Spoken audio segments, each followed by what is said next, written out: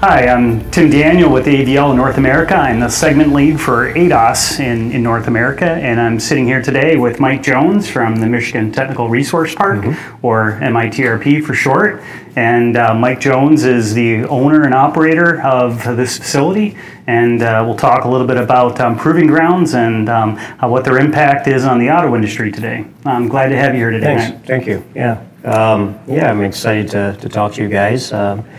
So, I bought this place 12 years ago, and it's changed dramatically. It used to be a durability test track for running miles and building miles on new vehicles, OEM vehicles, and mainly heavy Class 8 trucks, Class 6 trucks.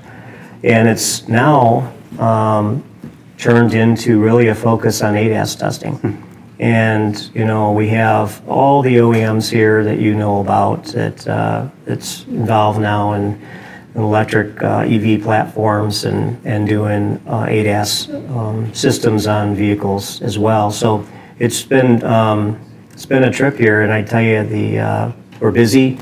Even during the pandemic, we were able to stay totally busy here because of the willingness to basically pivot and allow it so that you can come here and test by yourself, and it just made it easy. And so our processes here don't have a lot of red tape, first thing. And the second point is that we have a lot of features here, a lot of different surfaces. We can utilize our 1.75 mile 4-lane oval track for high-speed testing, but then you can jump onto secondary roads and have 5 miles of roads around the property. Or if you just need a straightaway and maybe some drive-by noise testing, or if you need to do some brake testing, some of the brake requirement testing, we can do that here. We do have drivers as well, and on the driver's side of it, it's hard to employ drivers and keep drivers, Especially in this business climate, right? Exactly. So, we have a full-time HR manager just hiring and filling the positions to support all of our customers with their testing needs. It sits on 336 acres. It's in Ottawa Lake, Michigan. I literally can see Ohio from here, which is a quarter of a mile away. But we're out in the rural America here. It's very private. It's fenced in and secure. There's a sheriff on site. The township is on site, so you don't have ordinance problems. You have total privacy. And we have capacity on the track to do a lot of testing. We're open 24 hours a day, and we're staffed accordingly. So, and then, our customers, what we do is we bring them in, and we basically let them lead to what their needs are, and then we jump in with the support. So anything from jumping in and working on the vehicles, or changing tires, or doing brake jobs, and or doing the test itself. So you have full service, proving ground. Yep. So how have you seen the needs or the influence of proving grounds in the mobility industry over the last 12 years?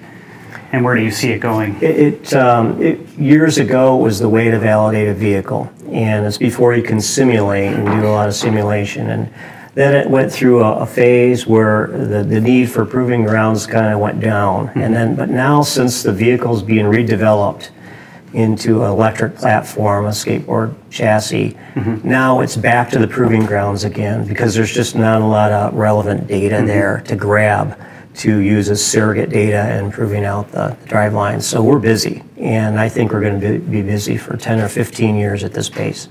Yeah, not just electrification, ADAS. So as the new technologies are being brought to bear in mobility, that drives more need for proving grounds and doing real vehicle testing. It does. You want to have a cross from your lab to your track and have that data tie out, and that's what we work hard at. We basically partner with our customers, and by doing that, provide a better result in the end.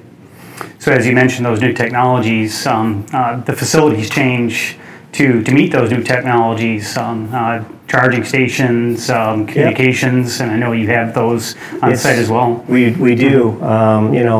We can move data. A lot of big quantity of data can get moved fast in and out of the facility. You have to have high power to charge these vehicles with these fast chargers today, and we have that. We have our own substation right on the property directly from the utility company. So we can basically get through and get the testing done by the infrastructure that's already here.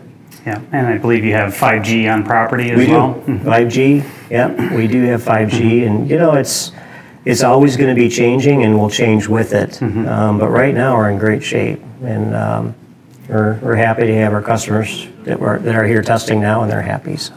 Yeah, I know the statement is the only constant in life is change, and if you don't keep up with the change, you get left behind. That's so correct. You have to bring those new technologies to bear in the facilities. Absolutely. So yeah, we appreciate it, the growth that we've had, and it wouldn't have happened if we didn't do change and have change. So yes. And you also have capability for testing fuel cell vehicles on facility as well, right? We do. Yeah, we have right now actually on the test track as we speak. We have a Class 8 truck that's hydrogen powered, and we've got a lot of electric platforms, full electric platforms as well. A lot of unique customers that I've never heard of in the last ever, and in the last couple of years they surface as integrators for electric drive lines into brand names that you recognize. Maybe it's a Freightliner or a PACCAR product or whatever, but we're also testing with those guys. Yeah, and I think you're large enough to provide the services that are needed, but small enough to be nimble to adapt to these new customers that are very dynamic and flexible. Yeah, I've got 2 levels of management, and I'm one of them, and below me is everybody else. So, and right now we're sitting with about 100 people to support our customers on site here, and we're keeping up. And I think that we're going to maintain the trajectory that we're on now. Excellent. So, yeah. Very good. Thank you very much. Oh, you're very welcome. It's been a pleasure. Yeah, same. Thanks for listening to Reimagine Mobility Podcast. If you like this episode, please subscribe and tell a friend.